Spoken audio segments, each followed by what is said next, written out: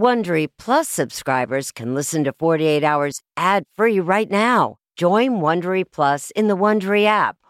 Need more true crime in your life? An Audible membership can solve that. Audible is the ultimate destination for thrilling audio entertainment. As an Audible member, you can choose one title a month to keep from the entire catalog. Don't miss The Serial Killer's Apprentice by Katherine Ramsland and Tracy Ullman. It follows the true story of how Houston's deadliest murder turned a kid into a killer in training. New members can try Audible free for 30 days.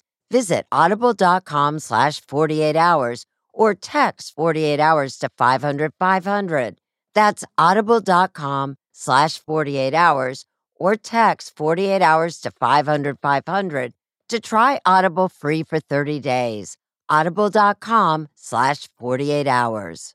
If you're a fan of 48 Hours or true crime, looking to try on a case of your own, June's Journey is for you. A thrilling hidden object mystery game set against the backdrop of the 1920s. You play as June Parker, an amateur detective trying to unravel your sister's mysterious murder. As you dive into a world filled with twists and turns, trust no one. Every character could be hiding secrets. While you piece together the intricately woven plot, you'll collect crucial information in your photo album, turning suspicions into facts. And if you want help on the case, you can even join a detective club to collaborate or compete with fellow sleuths on hundreds of puzzles. Discover your inner detective when you download June's Journey for free today on iOS and Android.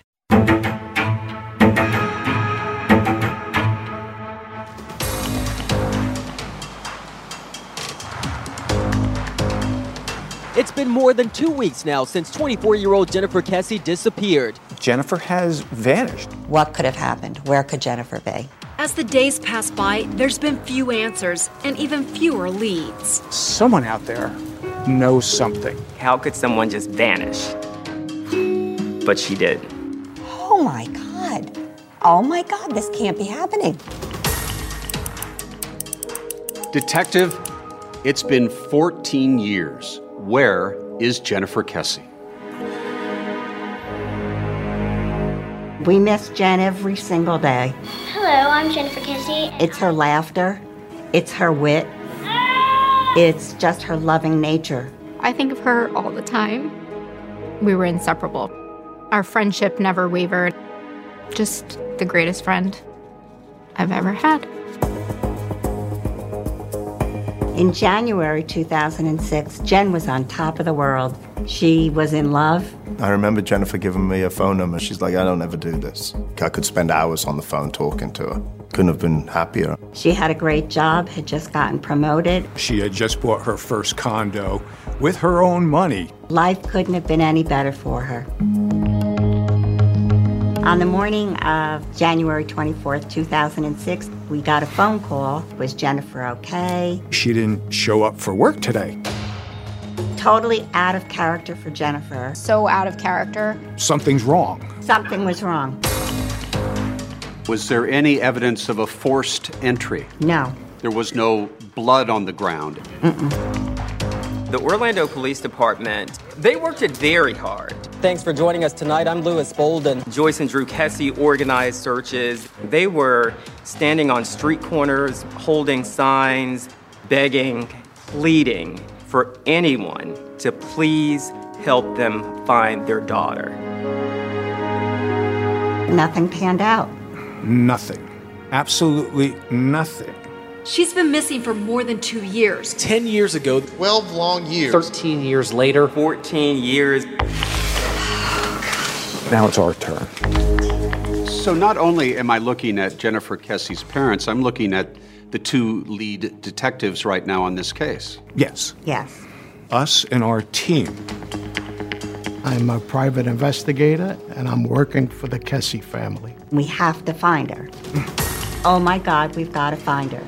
There are people out there who know exactly what happened to Jennifer Kesse.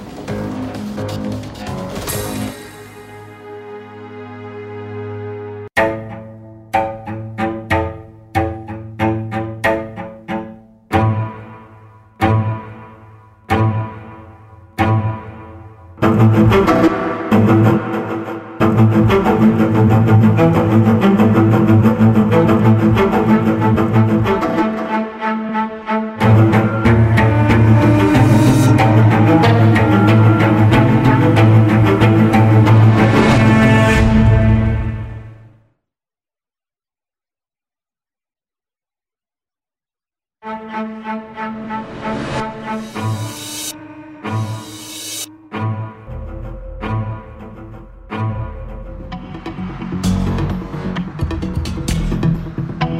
have any tips about the Jennifer Kessy case, you can contact the Kessy Family Tip Line. We don't have her. We need her. Where is she? You know, aliens didn't abduct her. Please help us. To meet the Kessys is to love the Kessys. They're just good people.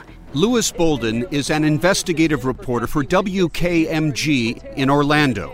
He's covered the case since Jennifer Kessy went missing in 2006. Joyce and Drew Kessy were very vulnerable. It's just really hard. And you could sense that, you could feel that. We're a desperate family. And people just wanted to help them. I'll have the story all new at 6. If you had told me then, in 14 years, we would still be looking for Jennifer Kessy, I would not have believed it. Can I just have a second? Lauren McCarthy and Jennifer were best friends since childhood. She was extremely safety conscious. She was very aware of her surroundings. She carried pepper spray with her all the time. The reasons that she bought the place that she did was because it was a gated community with a guard. On Sunday, January 22nd, 2006, Jennifer returned from a vacation to St. Croix with her boyfriend, Rob Allen. My best friend said to me after the trip, he's like, "Oh, you're in love and you just don't want to admit it." They had been dating a year. You've got the bug. You're all in. Even though Rob lived in Fort Lauderdale, about 3 hours from Jennifer's condo in Orlando. We did the long distance, but after the initial day, we started spending virtually every weekend together. On Monday, January 23rd, on her way into work as a project manager for a timeshare company, Jennifer called her mom. Jen shared every detail about the trip. She was just really happy. She was on a cloud. But that evening, Jennifer spoke with Rob, and their conversation didn't end well. We had a disagreement. Long distance was taking a toll on their relationship. She was a little emotional, saying, "Oh, you don't love me, I'm not with you," and a little insecurity. They spoke around 10 p.m. Rob had no idea that it would be the last time he would ever hear her voice. That's just not something that even came in my mind. Unfortunately, you take things for granted. The next morning was when Jennifer didn't show up for work and didn't answer her phone. She was always on the radar with everybody. It was so out of character for Jennifer to not respond, her friends and family rushed to her condo. We were probably on the road within 5 minutes. We were very frantic. Okay, call the hospitals again. Okay, call the police again. When they arrived at the condo in the early afternoon, a building manager opened Jennifer's locked apartment. What did you see the first time you walked in? Her travel bag. It was like she walked in the night before and just dropped her suitcase right where it was. The rest of the home looked like a maid had been there. Except for Jennifer's bathroom. God loved Jennifer, but she's a little bit of a bathroom pig in the morning. So makeup, curling iron, all that stuff all over the vanity, wet shower, wet towel. Back in 2008, the Kessys told 48 Hours that while the condo appeared to be in order, they did notice that Jennifer's purse, keys, and cell phone were missing. What do you believe happened? She slept, for sure, and I think she got up for work, as she normally would. Okay, I'm going to work, I have a meeting, it's busy. Locks the door of her condo. That's where the mystery started. It's your sister, it's your family, it's your blood. I love her. That afternoon, Jennifer's brother, Logan, began to question some of the construction workers at the complex. He said they were uncooperative. It didn't feel right. Did you sense somebody knew something? Yeah, 100%.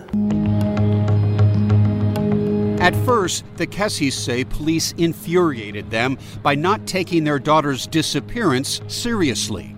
I'm like, come on, start to work, get to work. Police say they did not believe Jennifer's case met the criteria for declaring her missing. They kept suggesting that she must have had a fight with her boyfriend and would be back. Joyce used to complain to me. She's like, call them. I don't hear helicopters in the air. But by early evening, when there was still no sign of Jennifer, police officially declared her missing. And despite evidence that she was at her condo that morning, police pursued a theory that Jennifer may have been abducted the night before. Cell tower data was analyzed, and it indicated Jennifer was out of her apartment and not at home. Police kept insisting that Jennifer went out in the middle of the night, and we're like, you don't understand. That's not how our daughter's brain works. But upon further investigation, police realized the cell tower data was misinterpreted, and she actually wasn't out that night. She was the type of person who would call her mom or her dad or me when she was simply walking from Target in the parking lot and it was dark out. We all along have felt that she was abducted in the morning. But police were very quick to shut us down on certain things. As the hours went by, the Kessies' panic became unbearable. They feared that time was running out. We have to find her as quickly as possible because the more time that passes, the less chance we have, and the worse it's going to be. Using Jennifer's apartment as their headquarters, they began their own media blitz. You could go to any part of town and everyone knew Jennifer Kessie's name and they knew her face because there were posters, there were billboards. Her face was everywhere. The searches were massive. There were hundreds of people that came out. The community just rallied. I had never seen anything of this magnitude. But still, no one knew where Jennifer was. As you can imagine, we were basket cases. Oh, we were flipping out. Then, 2 days after her disappearance, I think that my heart stopped. Police found Jennifer's car. Panic. Sheer panic.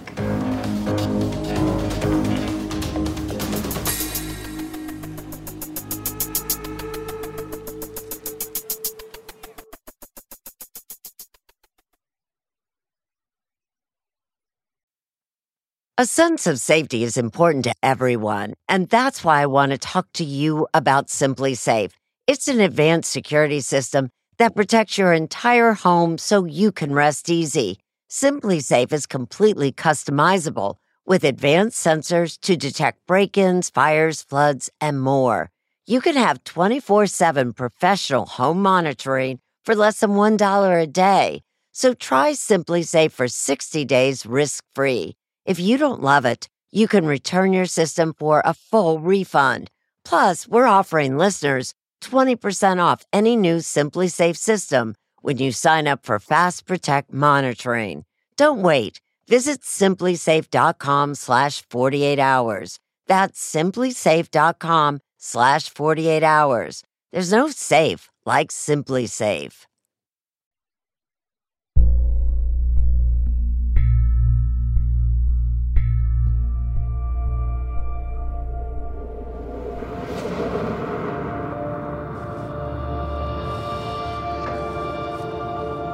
The most frustrating thing is not knowing where Jennifer's at.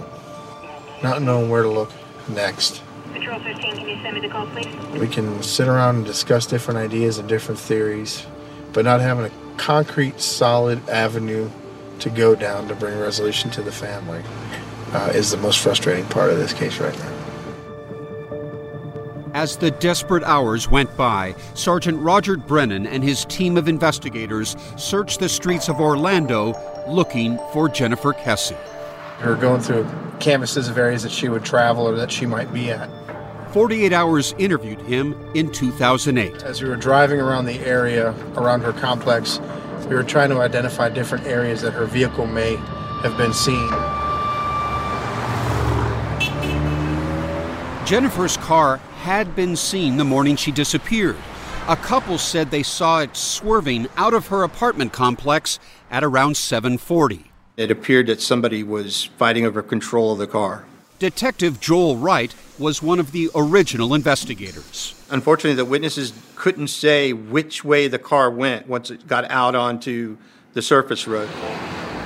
Then, 2 days after Jennifer vanished, The Orange County Sheriff's Office received a call about Jennifer's vehicle being in the Huntington on the Green condominiums, approximately 1.1 miles away from her condominium.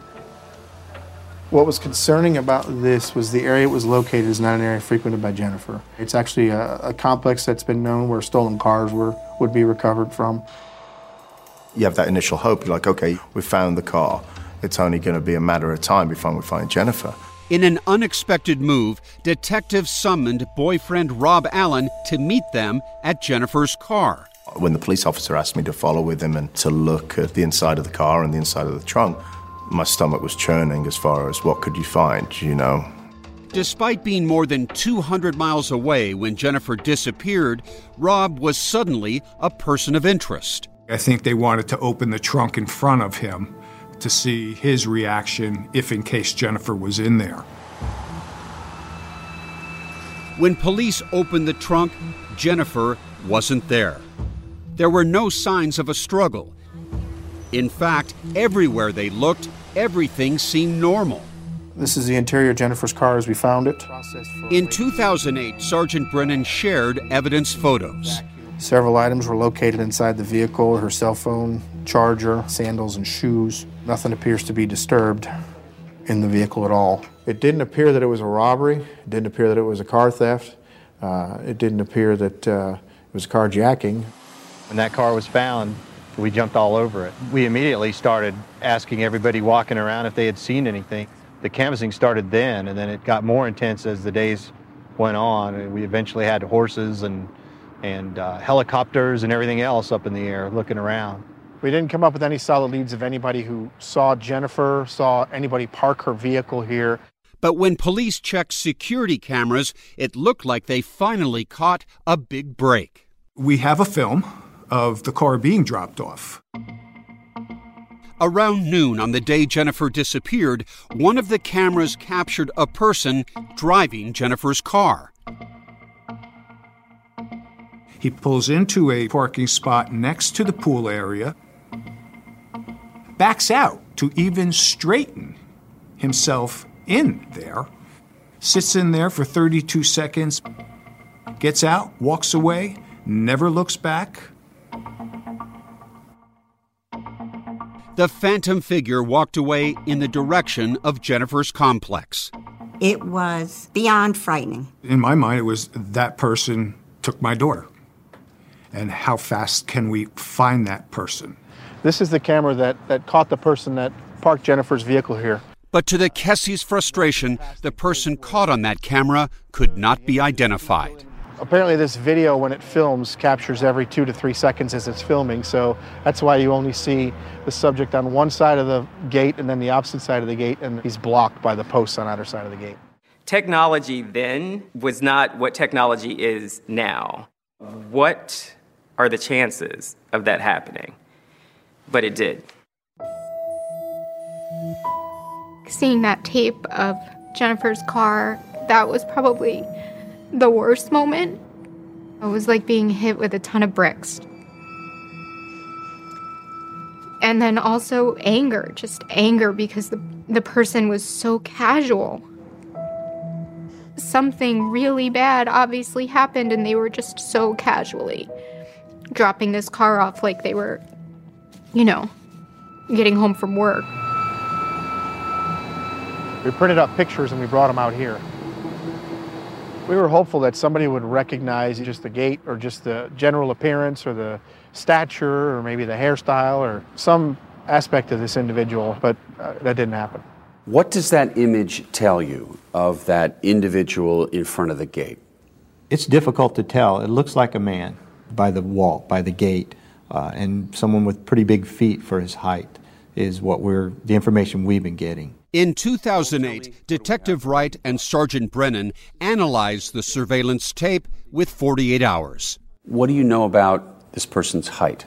We've done quite a bit of measuring and work with the camera angles and also had people of different heights walk by. We've come up with a height of between 5'3" and 5'5", and this has been backed up by the FBI, who also came down and checked out the figures. The clothing looks to be maybe someone who is a painter or some type of worker. What do we know was going on around Jennifer's condominium at that time? We know there was quite a bit of a renovation going on inside her complex. The workers made her feel uncomfortable. She just said, there's a lot of workers here, and they tend to just stop when I'm walking by or going to my car, and they just look. Complicating the investigation, many of the workers disappeared before police could talk to them. Some of the people who were working on the property left. A lot of your day laborers are not here legally. So I think they were scared.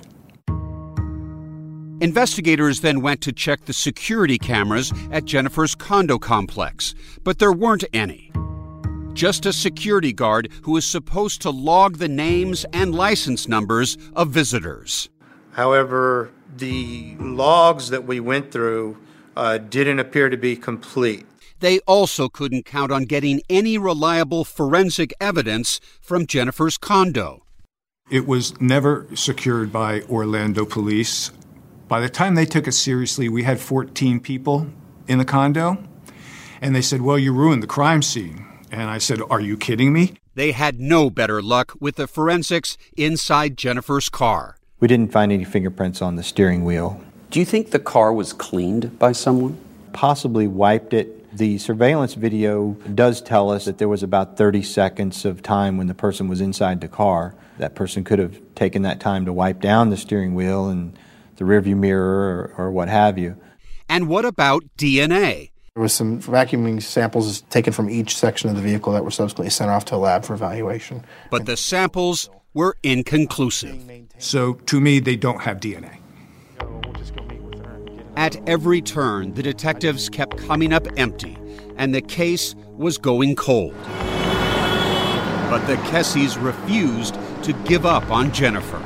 I refuse to let her be forgotten until she's found. See more photos from the case on Facebook at 48 Hours.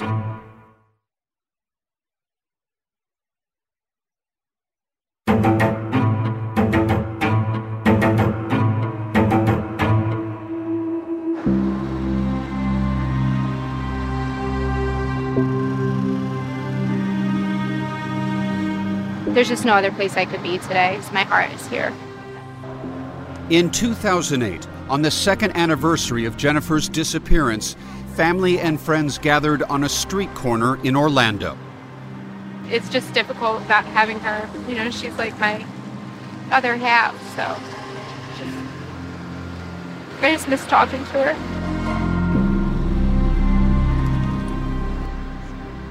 So. They held up signs, just as they had done the day Jennifer went missing, with the desperate hope that someone passing by knew something. Wrong has been done, and a person has been taken against her will, and that's my daughter, and she needs to come home to her family. Maybe the right person will see us. Detective Joel Wright was still trying to solve this confounding mystery. There were an unbelievable amount of man-hours went into this case. In 2009, Detective Wright decided to take a fresh look at the case. One of the people he interviewed on audio tape was a former housekeeper at Jennifer's complex. The woman had not been questioned back in 2006. Do you remember a person by the name of Jennifer Kessie that turned up missing? Yes, she remembers the case. When he showed her that security camera photo of the unidentified suspect, she gave him a possible new lead. She did look at the photo and said, that looks like Chino. The housekeeper said the phantom figure's walk, clothing, and hairstyle resembled a man she knew from the complex named Chino, but she could not be sure it was him. Chino was a name Detective Wright had not heard before, but he learned Chino used to live in another building at Jennifer's condo complex and was a former maintenance worker there. In fact, Chino had done work in Jennifer's condo just 1 week before she disappeared. And that's not all he learned. They put just the name Chino into a leads tracking system. And one tip did come up. Crime line tip had been received in the first week of the investigation. The tip was anonymous and suggested Chino may have been involved in Jennifer's disappearance, but it's unclear if police had looked into it or talked to Chino at all. At that point, I thought the investigation was kicking into gear. It wasn't hard to find Chino. He was serving time in a Florida prison for statutory rape of a teenage girl, a crime he committed 2 years after Jennifer disappeared. I knew that Chino had been arrested for a sex crime, and that was part of the development of him as a person of interest. You go by Chino, is that right? Yes. Detective Wright interviewed him in prison and asked him about working in Jennifer's condo. When you did the work in her unit, was she present while you were doing it? Yes, she was. How did you get into the condo? She let us in. Is everything normal? Everything was normal. She got ready for work and done. Chino was then asked about these pictures, the one that the housekeeper said may have looked like him. You know, the photos that you looked at earlier, the guy walking by the gate. Right.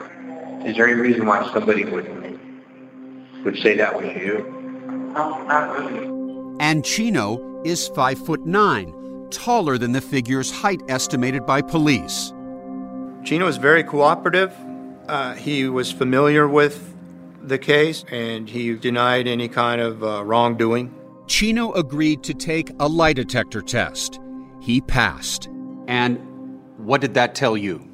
It told me that he passed the polygraph, but I would never rule someone out just because they passed the polygraph. Wright also re-interviewed another maintenance worker who had done repairs with Chino in Jennifer's condo. Is nobody mad about anything? Getting along fine? Everybody getting along fine. Regular conversation, just letting us know what she wanted to be done in her unit. Detective Wright then interviewed the building manager at Jennifer's condo to find out if there were any issues between Jennifer and Chino or anyone else. Are you aware of anybody that might have had a problem with Jennifer that worked there or lived there? No. Again, the case stalled. Then, in 2010, Detective Wright was moved off the case. As time went by, the Kessies felt abandoned by the Orlando Police Department. We asked them for several years to make her case cold because there's more resources available for cold cases. And they kept saying, nope, her case is extremely active. Do you believe that anyone realistically has been working this case in recent years? No. In 2016, it had been 10 years since Jennifer went missing. She was declared dead by the state of Florida. That was one of the hardest things I've ever done in my life. I stood in a courtroom alone while a judge declared her deceased.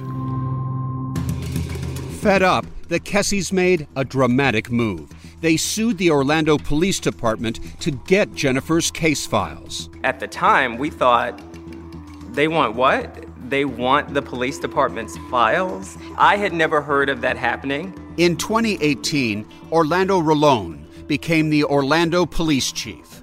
Although he wasn't in charge during the initial investigation, he sympathizes with the Kessies.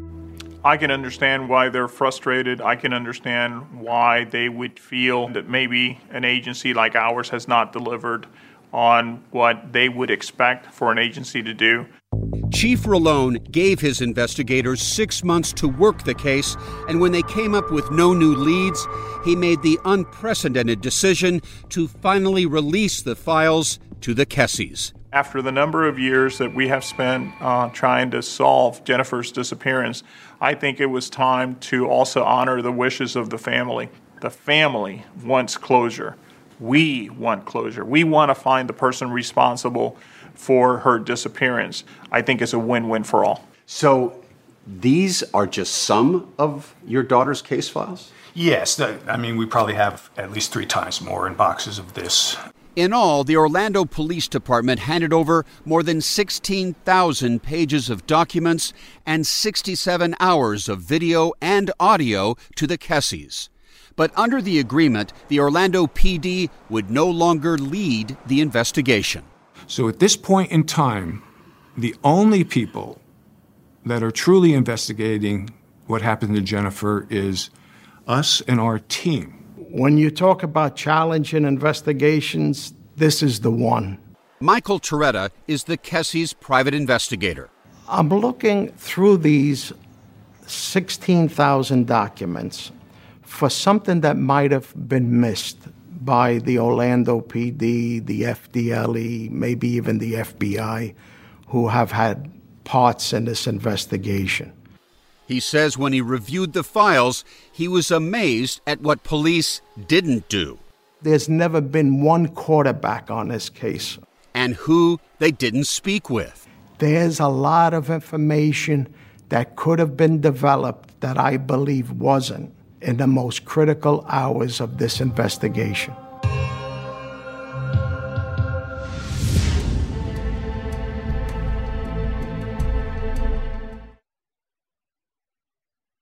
The best way to learn a language? Immersion. Living where the language is spoken and using it every day. But if that's not in the cards this year, you can still learn a language the second best way, and that's with Babbel. Babbel's quick 10-minute lessons are designed by over 200 language experts to help you start speaking a new language in as little as 3 weeks. Don't waste time on apps that don't work. Babbel's conversation-based teaching prepares you for real-life situations. And studies from Yale, Michigan State University, and others continue to prove Babbel is better. One study found that using Babbel for 15 hours is equivalent to a full semester at college. Here's a special limited-time deal for our listeners. Right now, get up to 60% off your Babbel subscription, but only for our listeners at Babbel.com/truecrime. Get up to 60% off at Babbel.com/truecrime. Spelled BABBEL.com/truecrime. Rules and restrictions may apply.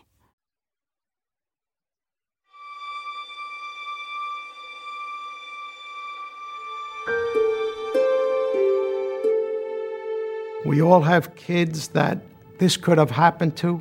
And as parents, we need to help out each other. And that's what I'm doing. Private investigator Michael Toretta says he has gone through the more than 16,000-page case file at least 3 times. He's hoping to find new clues as to who could have abducted Jennifer Kessie.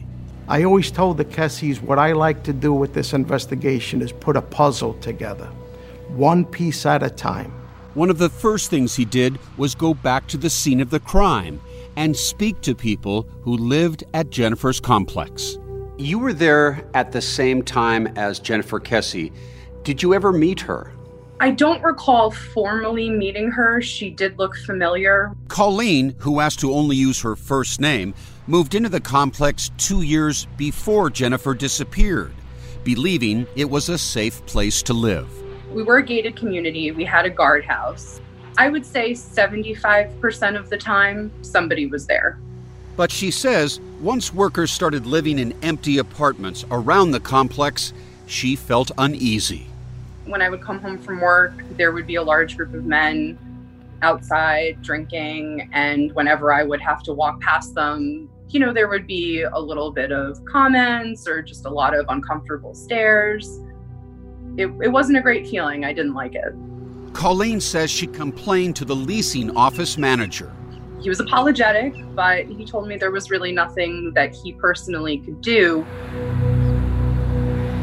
From the very beginning, there were some uneasy things that I kind of brushed off that were red flags. When Tammy, who also asked to only use her first name, moved into the complex years later, she believed workers often entered her apartment when she wasn't home.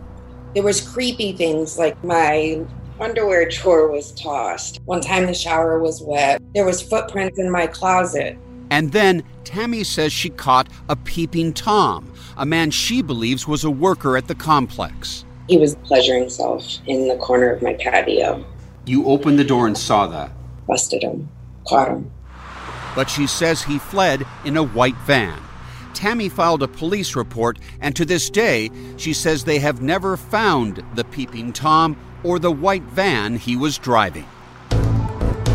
Then, Toretta spoke to a woman who did not want to appear on camera, and the name Chino came up again. that maintenance worker at Jennifer's complex. The woman claimed that Chino often approached her in the parking lot late at night when she returned from work and made her feel uncomfortable.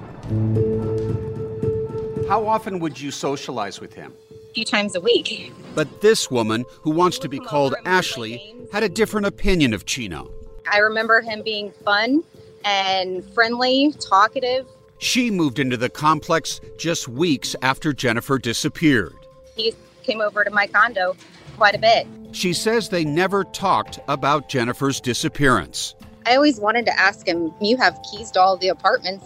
What do you think happened? That's a really hard question to ask somebody that's sitting on your couch next to you. Ashley says she never was suspicious of Chino until one day 9 months after Jennifer vanished, when Chino suddenly disappeared and moved out of the complex in the middle of the night. He had the opportunity to tell me, and he didn't. Ashley says at first she didn't reach out to police.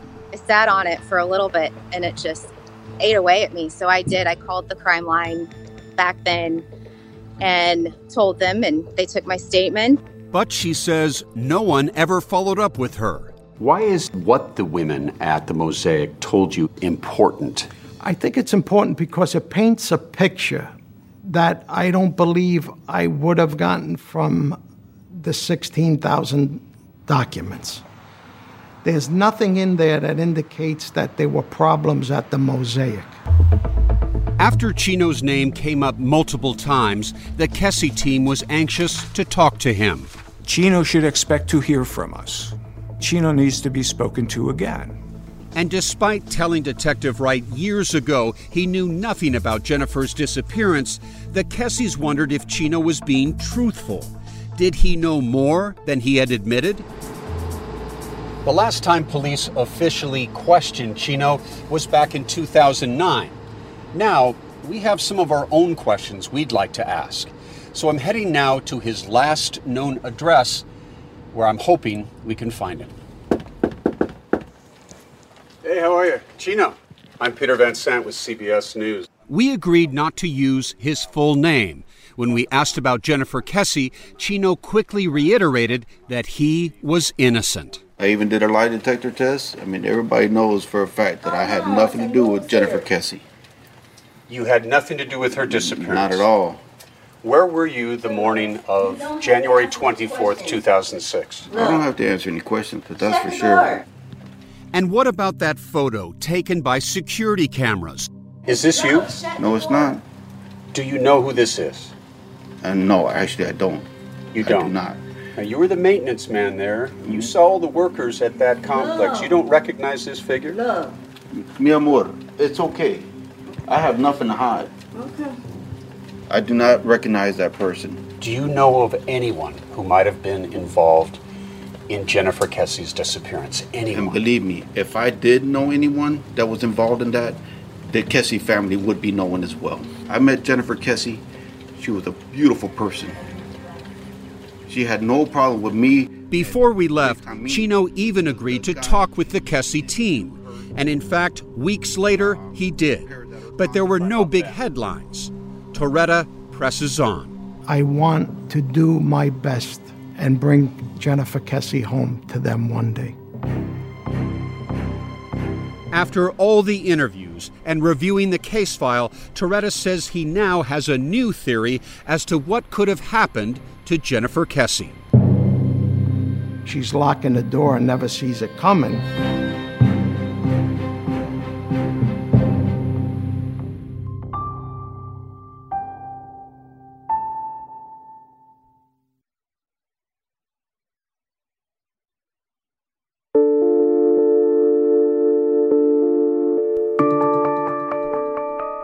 "15 years have passed since Jennifer Kesse vanished.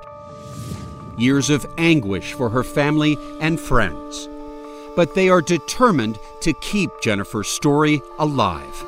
Jennifer is a super funny, super witty person, very strong-willed and very assured of herself. She knew what track she was going to take, and she knew how to get there. Jennifer is definitely the most loyal person I've ever been friends with or probably ever known. After years of working for the Kessies, Private Detective Michael Toretta says he has a new theory as to what he thinks could have happened to Jennifer. Based on interviews with people who lived at the complex, he believes that up to 10 construction workers were living in an empty apartment just across from Jennifer's. He thinks it was one or more of these workers who abducted her on January 24th, 2006. What I'm thinking is Jennifer comes out, she locks the door. Of course, she has her back to the apartment behind her, and then is abducted by those individuals across the way. Across the hallway? Yes. She's locking the door and never sees it coming. She probably was attacked immediately upon exiting. She's dragged into that other apartment, and that's the end. But Toretta struck out when he tried to find those workers who he believes lived in the vacant apartment across from Jennifer. And he says there is nothing in the files indicating that police ever spoke to them. It's impossible to find those individuals. There's no lease. There's no list of names of who was staying in which apartment? Absolutely not. That was one of the most shocking parts of this investigation. As he continued his investigation, Toretta learned that 10 months after Jennifer disappeared, a person was seen dumping a rolled-up piece of carpet into a lake not far from her condo. And what's intriguing based on your investigation is the men that were in the apartment across from Jennifer's were putting down carpet that day. That's why it's very interesting to me. Based on your experience, is there a possibility what this person threw in that pond was her body? Possibly. For the past 2 days, dive crews have been out on the water. In 2019, local police came out with a dive team. It was a good enough tip that you see the actions of I don't know how many divers. But no carpet was found. This is something that is haunting me. We need to see what's inside that carpet. The Kessies have dedicated their lives and weathered enormous financial hardship to finding the truth of what happened to their beautiful 24-year-old daughter on that January morning in 2006. It's very, very hard to move forward. The hole in our heart is forever there until we have an answer. We just want an answer. Jennifer's loved ones hope this report will convince someone to take the courageous step of coming forward with information that could solve this heartbreaking mystery. Because someone must have seen something. I just think of Jennifer all the time. Who knows what would have happened if this heinous crime hadn't been committed. For me, every milestone that I've had without her has been like a tug of war with my emotions. You know, getting married and having children and becoming a grown-up and just living life, just having her life. You know, she deserved that. And we just wish that one person that knows something in Orlando would just finally say it. It's about Jennifer, it's not about us. And just please think of Jennifer. The Kessies are offering a $15,000 reward for information leading to Jennifer's whereabouts. If you have any information about Jennifer Kessie's disappearance, please visit the Find Jennifer Kessie Facebook page. Sound the gifting panic alarm. We've all been there. You need to find the perfect gift. You have absolutely zero ideas and you don't know where to start. Relax. Now you can use gift mode on Etsy. Gift mode takes the stress out of gifting so you can find the perfect item for anyone and any occasion. Just answer a few short questions about who you're shopping for and what they like, and gift mode gives you curated gift ideas based on hundreds of personas. Imagine pages of artisan espresso mugs for the coffee connoisseur in your life. Or for the pickleballer, customized paddle covers in every shade imaginable. Etsy's got you covered. Need to find the perfect gift? Don't panic. Try gift mode on Etsy now. A rising young music producer And I said, what's wrong, Kevin? He said, I feel like something's going to happen. 10 to 17 shots. How much do you have to kill him? Who killed Kevin Harris? The clues are absolutely out there. 48 Hours, Saturday at 10, 9 Central on CBS.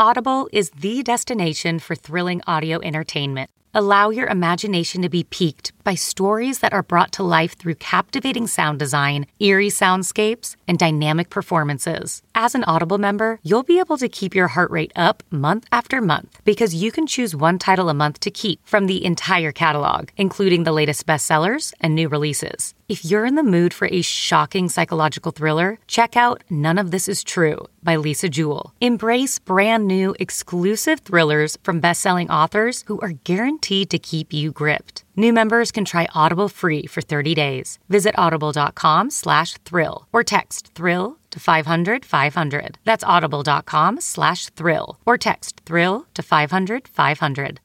Take true crime with you on your shirt, mug, or hat with official 48 Hours merchandise at ParamountShop.com. You can take 20% off with code HOURS20. That's 20% off at checkout on all 48 Hours products with code HOURS20 at ParamountShop.com.